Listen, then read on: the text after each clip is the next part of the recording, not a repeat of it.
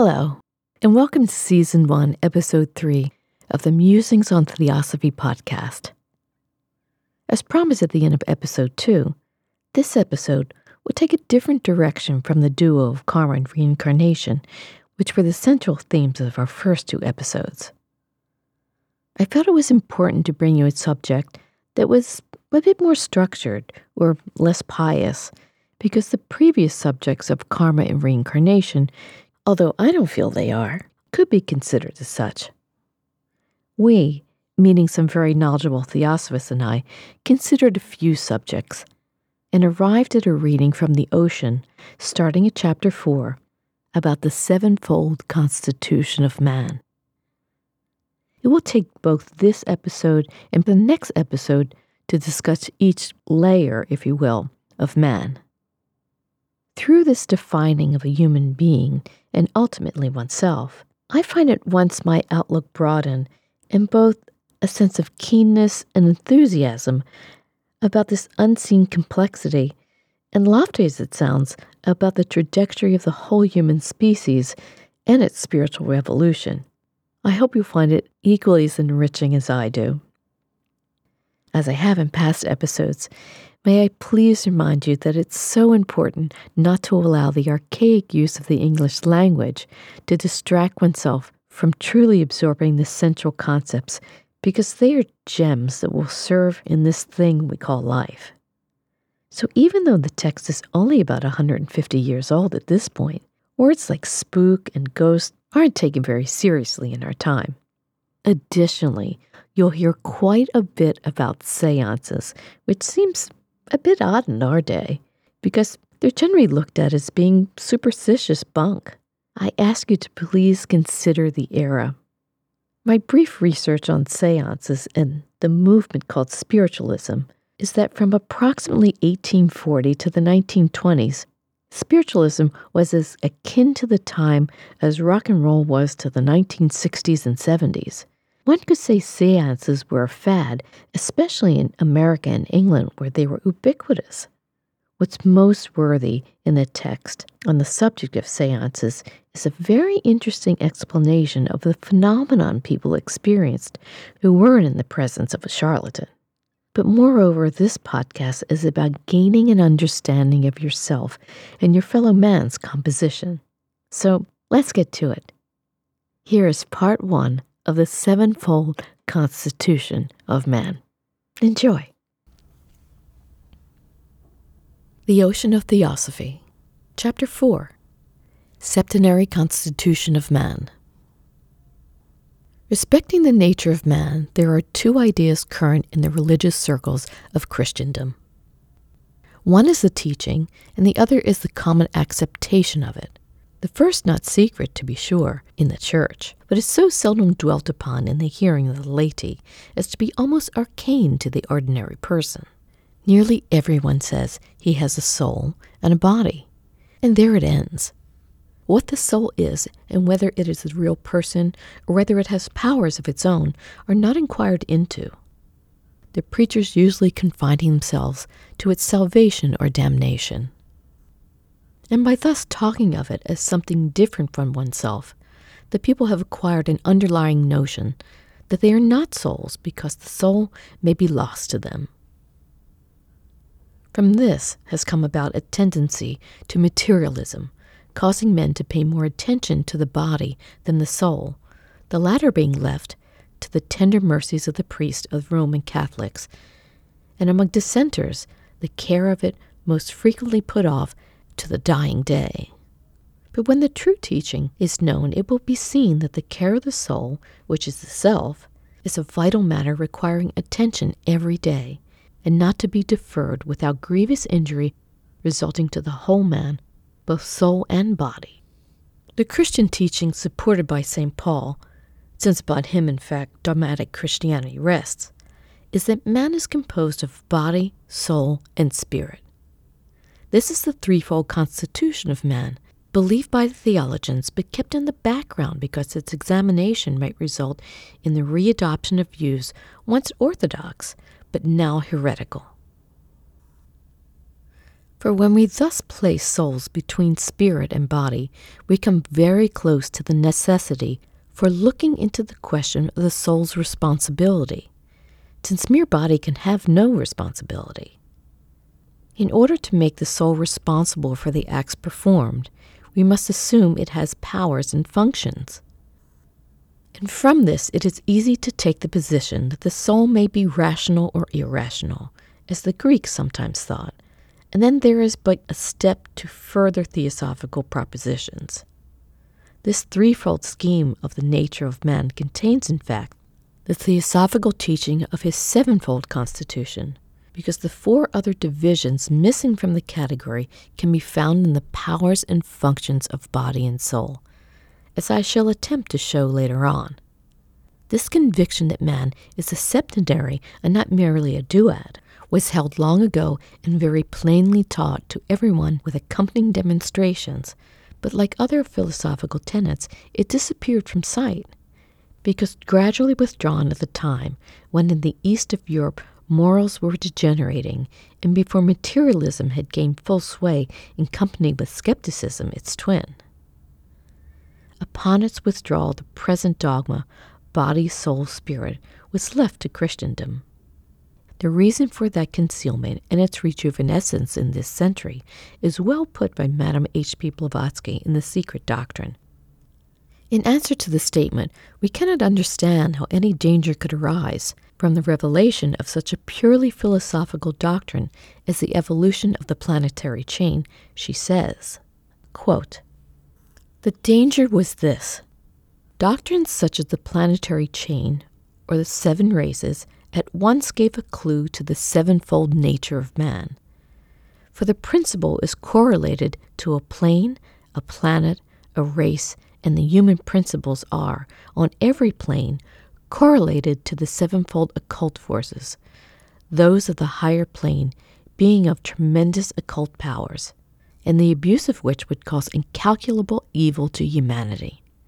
A clue which is perhaps no clue to the present generation, especially the Westerns, protected as they are by their very blindness and ignorant materialistic disbelief in the occult, but a clue which would nevertheless have been very real in the early centuries of the Christian era, to the people convinced of the reality of occultism, and entering a cycle of degradation which made them ripe for abuse of occult powers and sorcery of the worst description." Unquote. Mr. A.P. Sennett, at one time an official in the government of India, first outlined in this century the real nature of man in his book, Esoteric Buddhism, which was made up from information conveyed to him by H.P. Blavatsky directly from the Great Lodge of Initiates, to which reference has been made. And in this placing the old doctrine before Western civilization, he conferred a great benefit on his generation and helped considerably the cause of theosophy. His classification was 1. The body, or rupa; 2. Vitality, or pranajiva; 3. Astral body, or linga sarira; 4. Animal soul, or kama rupa; 5. Human soul, or manas; 6. Spiritual soul, or buddhi; 7. Spirit, or atma. The words in italics being equivalents in the Sanskrit language adopted by him for the English terms. This classification stands to this day for all practical purposes, but it is capable of modification and extension. For instance, a later arrangement, which places astral body second instead of third in the category, does not substantially alter it. It at once gives an idea of what man is, very different from the vague description of the words body and soul, and also boldly challenges the materialistic conception that mind is a product of the brain, a portion of the body. No claim is made that these principles were hitherto unknown, for they were all understood in various ways not only by the Hindus, but by many Europeans. Yet the compact presentation of the sevenfold constitution of man, in intimate connection with the septenary constitution of a chain of globes through which the being evolves had not been given out. The French abbé Eliphas Levi wrote about the astral realm and the astral body, but evidently had no knowledge of the remainder of the doctrine, and while the Hindus possessed the other terms in their language and philosophy, they did not use a septenary classification, but depended chiefly on a fourfold one, and certainly concealed, if they knew of it, the doctrine of a chain of 7 globes, including our Earth.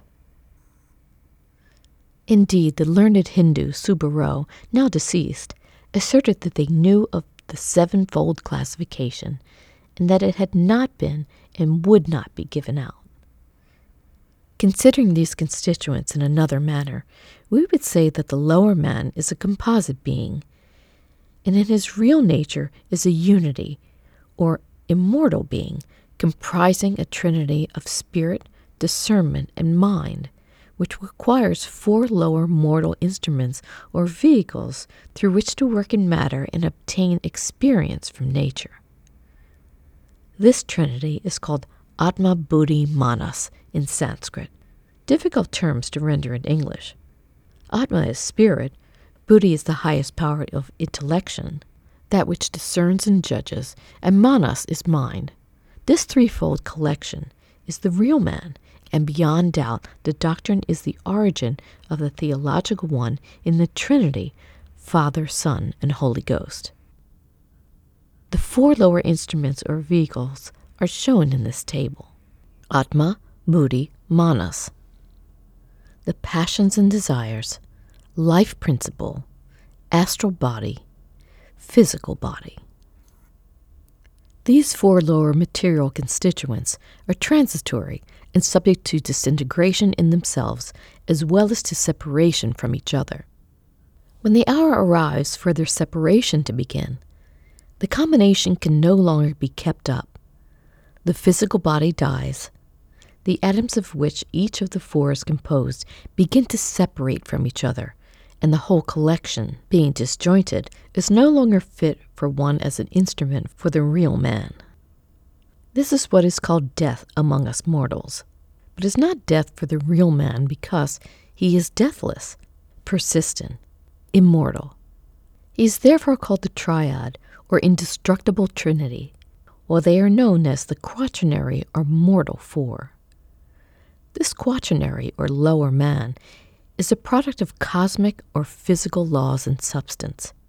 It has been evolved during a lapse of ages, like any other physical thing, from cosmic substance, and is therefore subject to physical, physiological, and psychical laws which govern the race of man as a whole.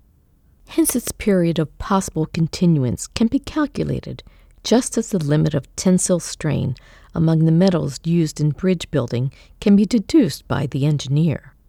Any one collection in the form of man, made up of these constituents, is therefore limited in duration by the laws of the evolutionary period in which it exists. Just now, that is generally 70 to 100 years. But its possible duration is longer.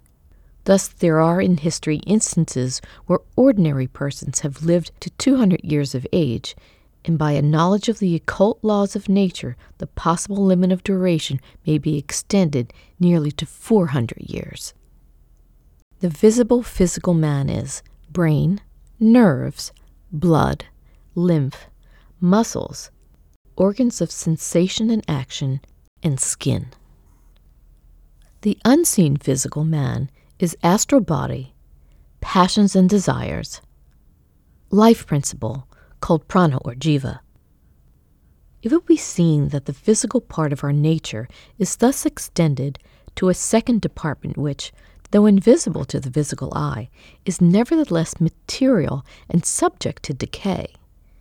Because people in general have been in the habit of admitting to be real only what they can see with the physical eye, they have at last come to suppose that the unseen is neither real nor material.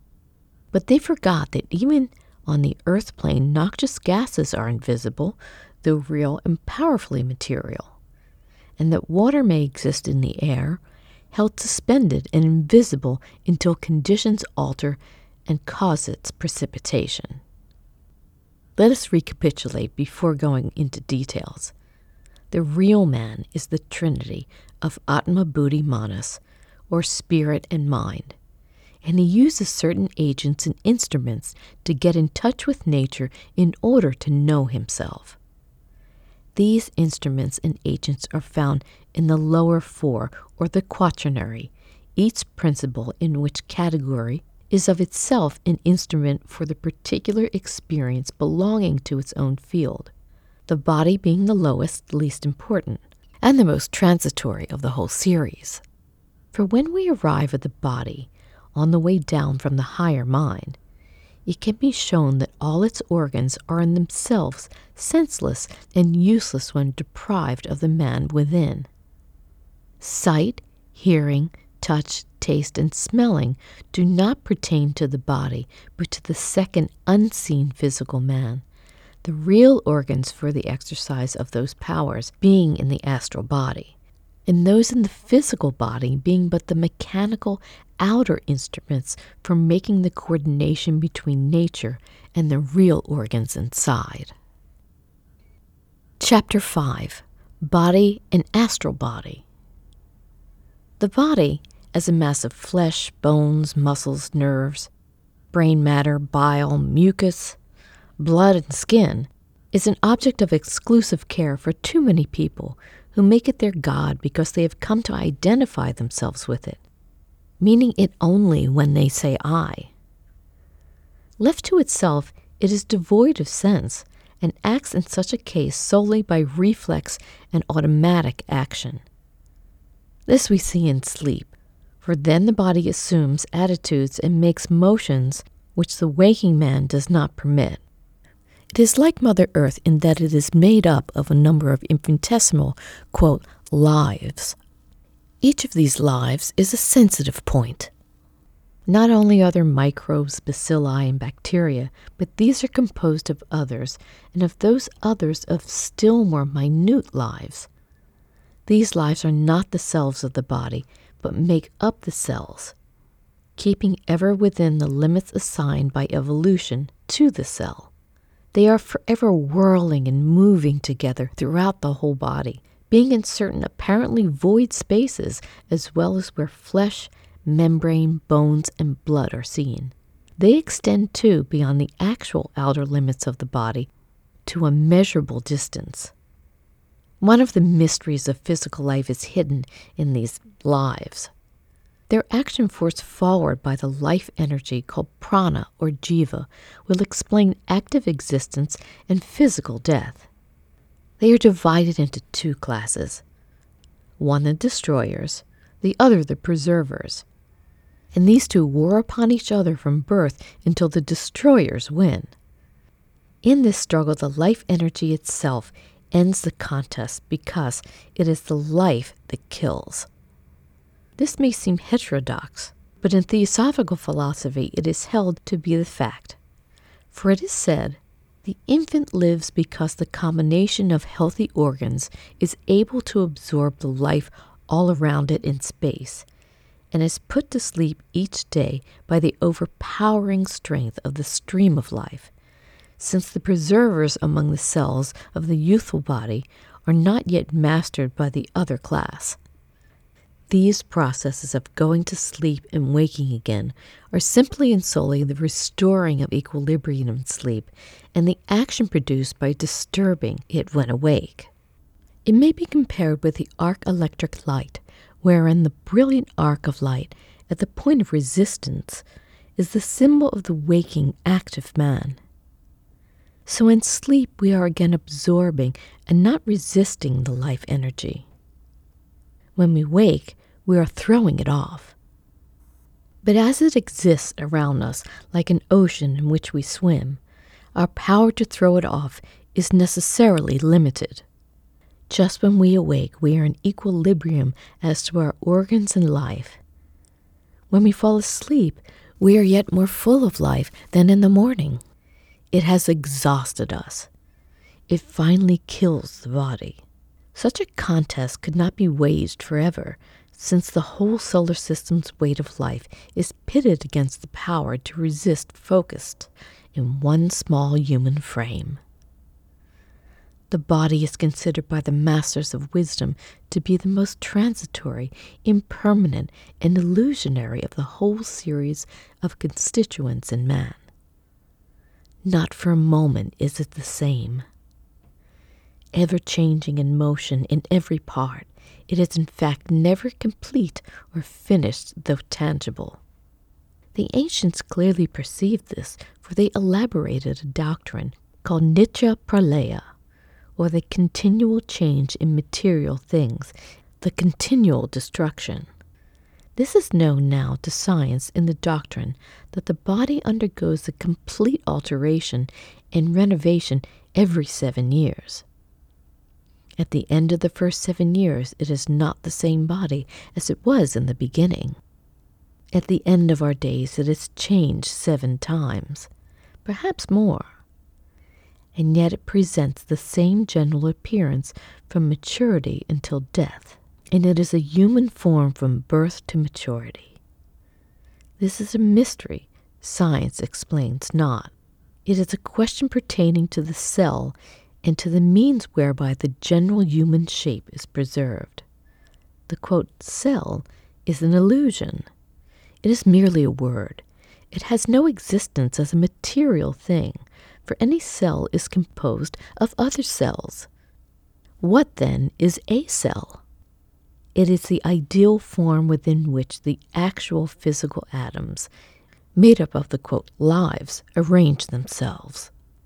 It is admitted that the physical molecules are forever rushing away from the body. They must be leaving the cells each moment. Hence there is no physical cell, but the privative limits of one, the ideal walls and general shape. The molecules assume position within the ideal shape according to the laws of nature, and leave it again almost at once to give place to other atoms. As it is thus with the body, so it is with the earth and the solar system. So also it is, though in slower measure, with all material objects. They are all in constant motion and change. This is modern and also ancient wisdom. This is the physical explanation of clairvoyance, clairaudience, telepathy, and mind reading. It helps to show us what a deluding and unsatisfactory thing our body is. Although, strictly speaking, the second constituent of man is the astral body, called in Sanskrit Linga Sarira. We will consider life energy, or prana and jiva in Sanskrit together, because to our observation the phenomenon of life is more plainly exhibited in connection with the body. Life is not the result of the operation of the organs, nor is it gone when the body dissolves. It is a universally pervasive principle. It is the ocean in which the earth floats. It permeates the globe and every being and object on it. It works unceasingly on and around us, pulsating against and through us forever. When we occupy a body, we merely use a more specialized instrument than any other for dealing with both prana and jiva. Strictly speaking, prana is breath, and as breath is necessary for the continuance of life in the human machine, that is the better word. Jiva means life, and is also applied to the living soul, for the life in general is derived from the supreme life itself. Jiva is therefore capable of general application, whereas prana is more particular. It cannot be said that one has an infinite amount of this life energy, which will fly back to its source when the body be burned, but rather that it works with whatever be the mass of matter in it. We, as it were, secrete or use it as we live. For whether we are alive or dead, life energy is still there, in life among our organs sustaining them, in death among the innumerable creatures that arise from our destruction. We can no more do away with this life than we can erase the air in which the bird floats. and like the air, it fills all the spaces on the planet, so that nowhere can we lose the benefit of it, nor escape its final crushing power. But in working beyond the physical body, this life, prana, needs a vehicle, means, or guide, and this vehicle is the astral body. There are many names for the astral body. Here are a few. Linga Sarira, Sanskrit meaning design body and the best one of all. Ethereal double. Phantom, wraith, apparition, doppelganger. Personal man, peri-spirit, irrational soul, animal soul. Bhuta, elementary, spook, devil, demon. Some of these apply only to the astral body when devoid of the corpus after death. Bhuta, devil, and elementary are nearly synonymous. The first, Sanskrit, the other, English. With the Hindus, the Bhuta is the astral body when it is by death released from the body and the mind, and being thus separated from conscience, is a devil in their estimation. They're not far from wrong. If we abolish the old notion that a devil is an angel fallen from heaven, for this bodily devil is something that rises from the earth. It may be objected that the term astral body is not the right one for this purpose. The objection is one that arises from the nature and genesis of the English language, for as that has grown up in the struggle with nature, and among a commercial people it has not yet coined the words needed for designating the great range of faculties and organs of the unseen man. And as its philosophers have not admitted the existence of the inner organs, the right terms do not exist in the language. So when looking for words to describe the inner body, the only ones found in the English were the astral body. This term comes near the real fact, since the substance of this form is derived from cosmic matter or star matter, roughly speaking. But the old Sanskrit word describes it exactly, Linga Sarira, the design body, because it is the design or model for the physical body. This is better than ethereal body, as the latter might be said to be subsequent to the physical, where in fact the astral body precedes the material one. The astral body is made of matter of very fine texture as compared to the visible body, and has a great tensile strength, so that it changes but little during a lifetime, while the physical alters every moment. And not only has it this immense strength, but at the same time possesses an elasticity permitting its extension to a considerable distance. It is flexible, plastic, extendable, and strong. The matter of which is composed is electrical and magnetic in its essence, and is just what the whole world was composed of in the dim past when the process of evolution had not yet arrived at the point of producing the material body for man. But it's not raw or crude matter. Having been through a vast period of evolution and undergone purifying processes of an incalculable number, its nature has been refined to a degree far beyond the gross physical elements we see and touch with the physical eye and the hand. The astral body is the guiding model for the physical one, and all the other kingdoms have the same astral model. Vegetables, minerals, and animals have the same ethereal double, and this theory is the only one which will answer the question how it is that the seed produces its own kind, and all sentient beings bring forth their like. Biologists can only say the facts as we know them, but can give no reason why the acorn will never produce anything but an oak, except that no man ever knew it to be otherwise. But in the old schools of the past, the true doctrine was known, and it has been once again brought out in the West through the efforts of H.P. Blavatsky and those who have found inspiration in her works. The doctrine is that in early times of evolution of this globe, the various kingdoms of nature are outlined in plan or ideal form first, and then the astral matter begins to work on this plan, with the aid of the life principle, until after long ages the astral human form is evolved and perfected. This is then the first form that the human race had, and corresponds in a way with the allegory of man's state in the Garden of Eden. After another long period during which the cycle of further descent into matter is rolling forward, the astral form at last clothes itself with a, quote, coat of skin, and the present physical form is on the scene. This is the explanation of the verse of the book of Genesis, which describes the giving of coats of skin to Adam and Eve. It is the final fall into matter, for from that point on the man within strives to raise the whole mass of physical substance up to a higher level, and to inform it all with a larger measure of spiritual influence, so that it may be ready to go still further on during the next period of evolution, after the present one is ended. So at the present time, the model for the growing child in the womb is the astral body already perfect in its shape before the child is born.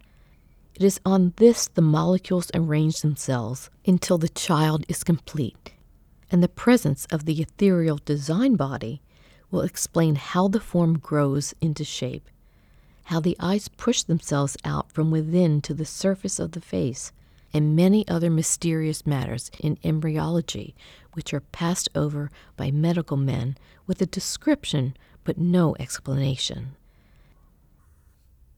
This will also explain, as nothing else can, cases of marking of the child in the womb, sometimes denied by physicians, but well known by those who care to watch, to be a fact of frequent occurrence. The growing physical form is subject to the astral model. It is connected with the imagination of the mother by physical and psychical organs. The mother makes a strong picture, from horror, fear, or otherwise, and the astral model is then similarly affected. In the case of marking by being born legless, the ideas and strong imagination of the mother act so as to cut off or shrivel the astral leg.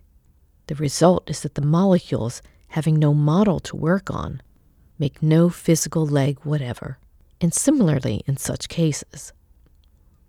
But where we find a man who still feels the leg which the surgeon has cut off, or perceives the fingers that were amputated, then the astral member has not been interfered with, and hence the man feels as if it were still on his person.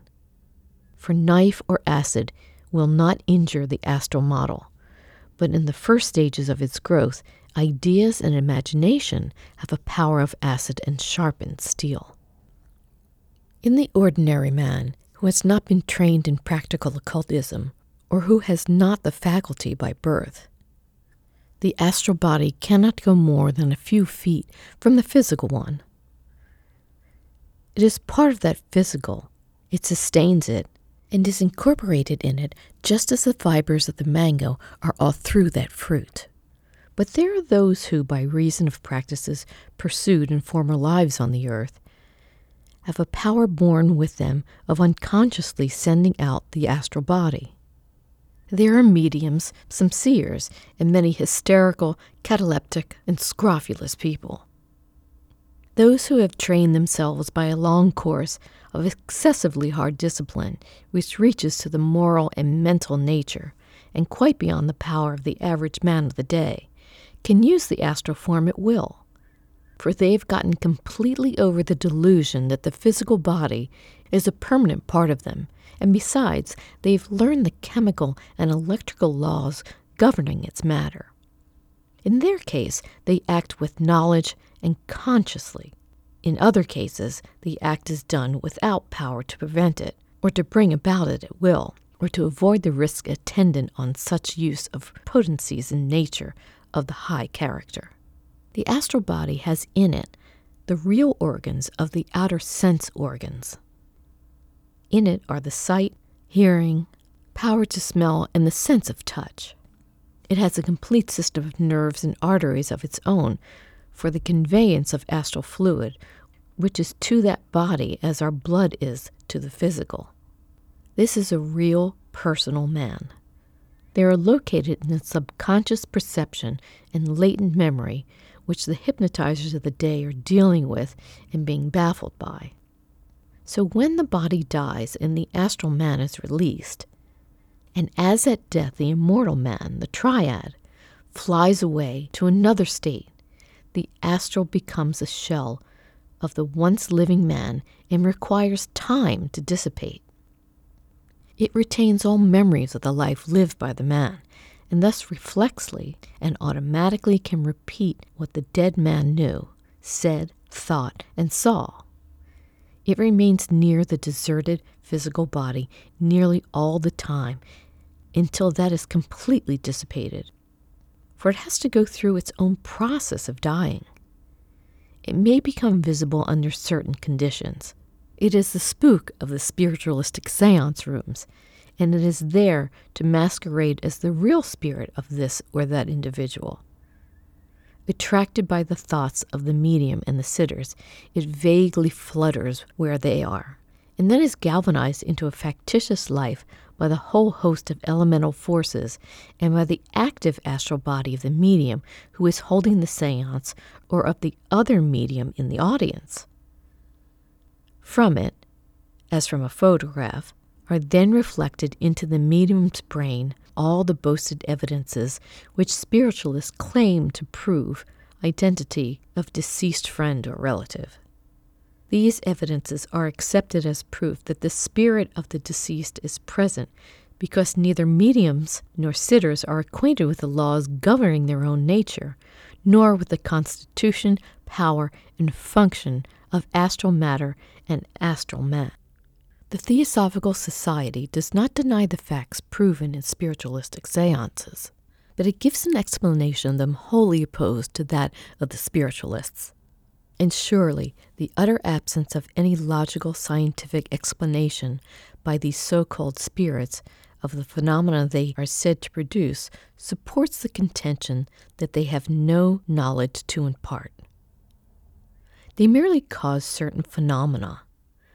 The examination of those and deductions therefrom can only be properly carried on by a trained brain guided by a living trinity of spirit, soul, and mind. And here, another class of spiritualistic phenomena requires brief notice. That is the appearance of what is called a materialized spirit. 3 explanations are offered. First, that the astral body of the living medium detaches itself from its corpus and assumes the appearance of the so-called spirit. For one of the properties of the astral matter is capacity to reflect an image existing unseen in ether. Second, the actual astral shell of the deceased, wholly devoid of his or her spirit and conscience, becomes visible and tangible when the condition of the air and ether is such as to alter the vibrations of the molecules of the astral shell that it may become visible. The phenomena of density and apparent weight are explained by other laws. Third, an unseen mass of electrical and magnetic matter is collected, and upon it reflected out of the astral light a picture of any desired person, either dead or living. This is taken to be, quote, spirit of such persons, but it is not, and has been justly called by H.P. Blavatsky a psychological fraud, because it pretends to be what it is not. And strange to say, this very explanation of materializations has been given by a, quote, spirit at a regular seance, but has never been accepted by the spiritualists just because it upsets their notion of the return of spirits of deceased persons. Finally, the astral body will explain nearly all strange psychical things happening in daily life and in dealings with genuine mediums. It shows what an apparition may be and the possibility of such being seen, and thus prevents the scientific doubter from violating good sense by asserting you did not see what you know you have seen. It removes superstition by showing the real nature of these phenomena and destroys the unreasonable fear of the unknown, which makes a man afraid to see a, quote, ghost. By it, we can explain the apportation of objects without physical contact, For the astral hand may be extruded and made to hold an object, drawing it toward the body. When this is shown to be possible, then travelers will not be laughed at who tell of seeing the Hindu yogi make coffee cups fly through the air and distant objects approach apparently on their own accord, untouched by him or anyone else. All these instances of clairvoyance and clairaudience are to be explained also by the astral body and astral light. The astral, which are the real organs, do the seeing and hearing, as all material objects are constantly in motion among their own atoms. The astral light and hearing are not impeded, but work at a distance as great as the extension of the astral light or matter around or about the earth. Thus it was that the great seer Swedenborg saw houses burning in the city of Stockholm when he was at another city many miles off, and by the same means any clairvoyant of the day sees and hears at a distance. Chapter 6. Kama, Desire. The author of Esoteric Buddhism, which book ought to be consulted by all students of Theosophy, since it was made from suggestions given by some of the adepts themselves, gave the name Kama-rupa to the fourth principle of man's constitution. The reason was that the word kama in the Sanskrit language means desire, and as the idea intended to be conveyed was that the fourth principle was the body or mass of desires and passions. Mr. Sinnett added the Sanskrit word for the body or form, which is rupa, thus making the compound word kama-rupa. I shall call it by the English equivalent, passions and desires, because those terms exactly express its nature. And I do this in order to make the sharp issue which actually exists between the psychology and mental philosophy of the West and those of the East. The West divides man into intellect, will, and feeling, but it's not understood whether the passions and desires constitute a principle in themselves or are due entirely to the body. Indeed, most people consider them as being the result of the influence of the flesh, for they are designated often by the terms, quote, desires of the flesh, and, quote, fleshly appetites. The ancients, however, and the Theosophists know them to be a principle in themselves and not merely impulses of the body. There is no hope to be had in this matter from the Western psychology, now in its infancy and wholly devoid of knowledge about the inner, which is the psychical nature of man. And from this point, there is the greatest divergence between it and Theosophy. The passions and desires are not produced by the body, but on the contrary, the body is caused to be by the former. It is desire and passion which caused us to be born and will bring us to birth again and again in some body on this earth or another globe. It is by passion and desire that we are made to evolve through the mansions of death called lives on earth. It was by the arising of desire in the unknown first cause, the one absolute existence, that the whole collection of worlds was manifested, and by means of the influence of desire in the now manifested world is the latter kept in existence. This fourth principle is the balance principle of the whole seven. It stands in the middle, and from it the ways go up or down. It is the basis of action and the mover of will. As the old Hermetics say, quote, behind will stands desire. For whether we wish to do well or ill, we have to first arouse within us the desire for either course. The good man, who at last becomes even a sage, had at one time in his many lives to arouse the desire for the company of holy men and to keep his desire for progress alive in order to continue on his way. Even a Buddha or a Jesus had to first make a vow, which is a desire, in some life that he would save the world or some part of it, and persevere with the desire alive in his heart through countless lives.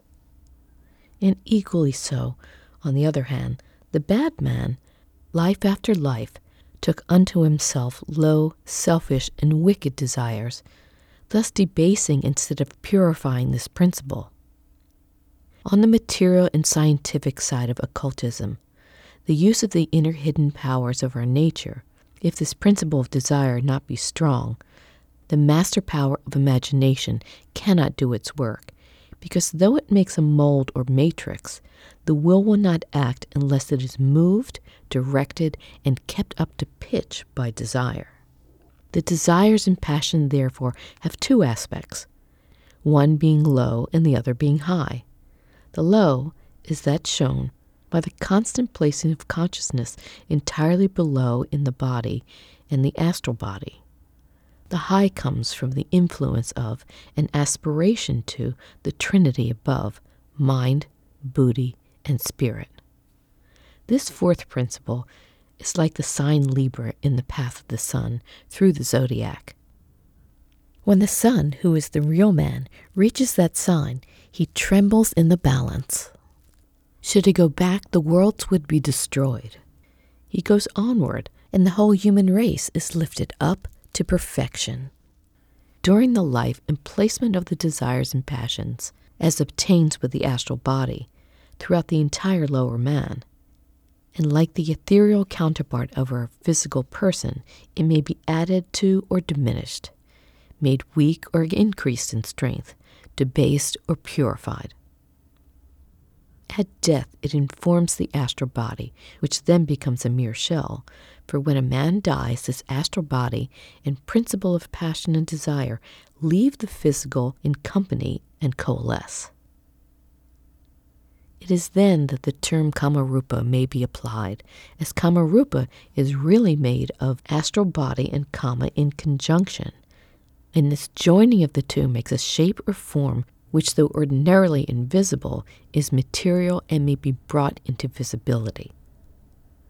Although it is empty of mind and conscience, it has powers of its own that can be exercised whenever the conditions permit.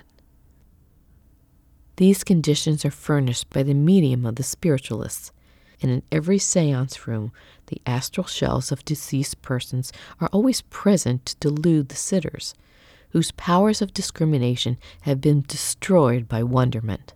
It is the, quote, devil of the Hindus, and a worse enemy the poor medium could not have. For the astral spook, or Kamarupa, is but the mass of desires and passions abandoned by the real person who has fled to, quote, heaven, and has no concern for the people left behind, least of all with seances and mediums. Hence, being devoid of the nobler soul, these desires and passions work only on the very lowest part of the medium's nature and stir no good elements, but always the lower leanings of the being. Therefore, it is that even the spiritualists themselves admit that in the ranks of the mediums there is much fraud. And mediums have often confessed, quote, the spirits did tempt me and I committed fraud at their wish. This Kamarupa spook is also the enemy of our civilization, which permits us to execute men for crimes committed and thus throw out into the ether the mass of passion and free desire from the weight of the body, and liable at any moment to be attracted to any sensitive person. Thus being attracted, the deplorable images of crimes committed, and also the picture of execution, and all the accompanying curses and wishes for revenge, are implanted in living persons, who, not seeing the evil, are unable to throw it off. Thus crimes and new ideas of crimes are willingly propagated every day by those countries where capital punishment prevails. The astral shells together with the living astral body of the medium, held by certain forces of nature which theosophists call elementals, produce nearly all the phenomena of non-fraudulent spiritualism. The medium's astral body, having the power of extension and extrusion, forms the framework for what are called, quote, materialized spirits, making objects move without physical contact, giving reports from deceased relatives, none of them anything more than recollections and pictures from the astral light. And in all this using and being used by the shells of suicides, executed murderers, and all the spooks, as they are naturally near this plane of life. The number of cases which any communication comes from the actual spirit out of the body is so small as to be countable almost on one hand. But the spirits of living men sometimes, while their bodies are asleep, come to seances and take part therein. But they cannot recollect it, do not know how they do it, and are not distinguished by mediums from the mass of astral corpses. The fact that such things can be done by the inner man and not be recollected proves nothing against these theories, for the child can see without knowing how the eye works. The savage who has no knowledge of the complex machinery working in his body still carries on the progress of digestion perfectly.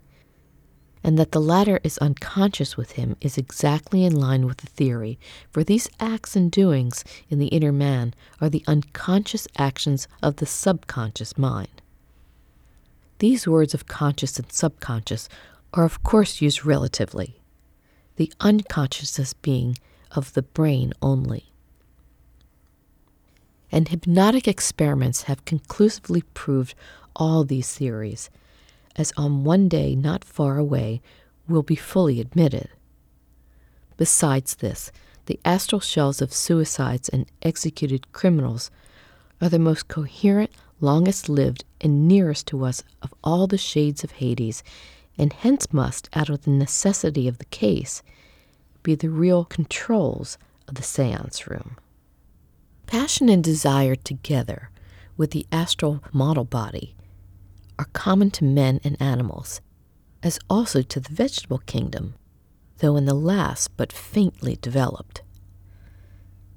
And at one period in evolution, no further material principles had been developed, and all three higher, of mind, soul, and spirit, were but latent. Up to this point, man and animal were equal, for the brute in us is made of the passions and the astral body. The development of the germs of the mind made man because it constituted the great differentiation.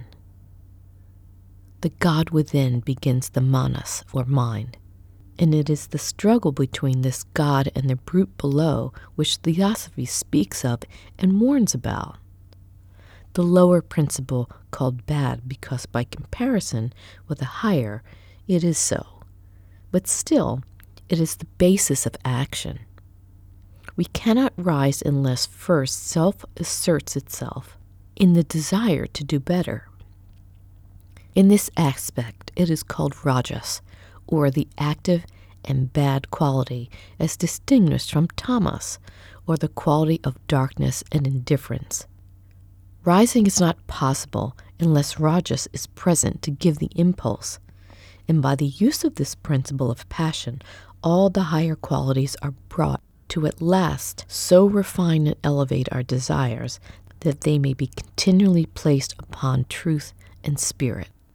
By this, Theosophy does not teach that the passions are to be pandered to or satiated, for a more pernicious doctrine was never taught.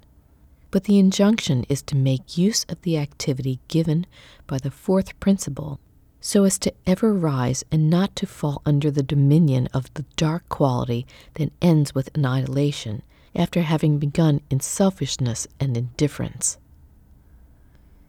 Having thus gone over the field and shown what are the lower principles, we find Theosophy teaching that at the present point of man's evolution, he is a fully developed quaternary with the higher principles partly developed.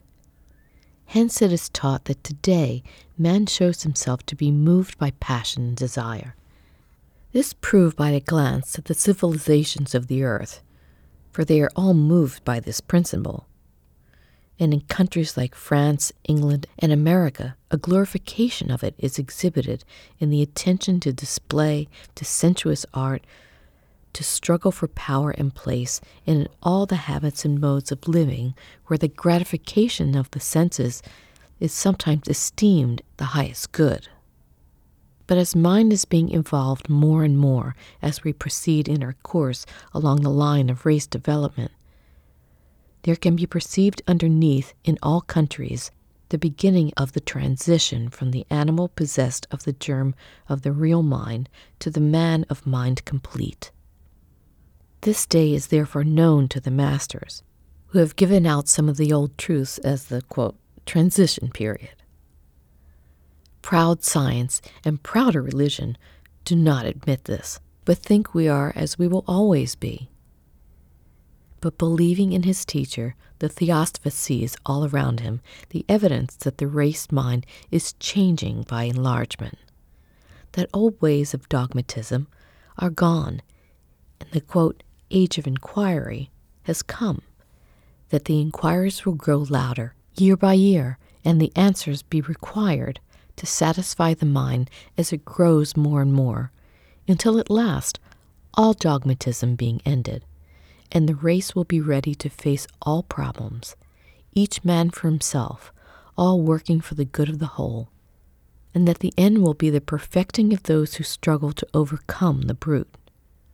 For these reasons the old doctrines are given out again, and Theosophy asks everyone to reflect whether to give way to the animal below or to look up and be governed by the God within.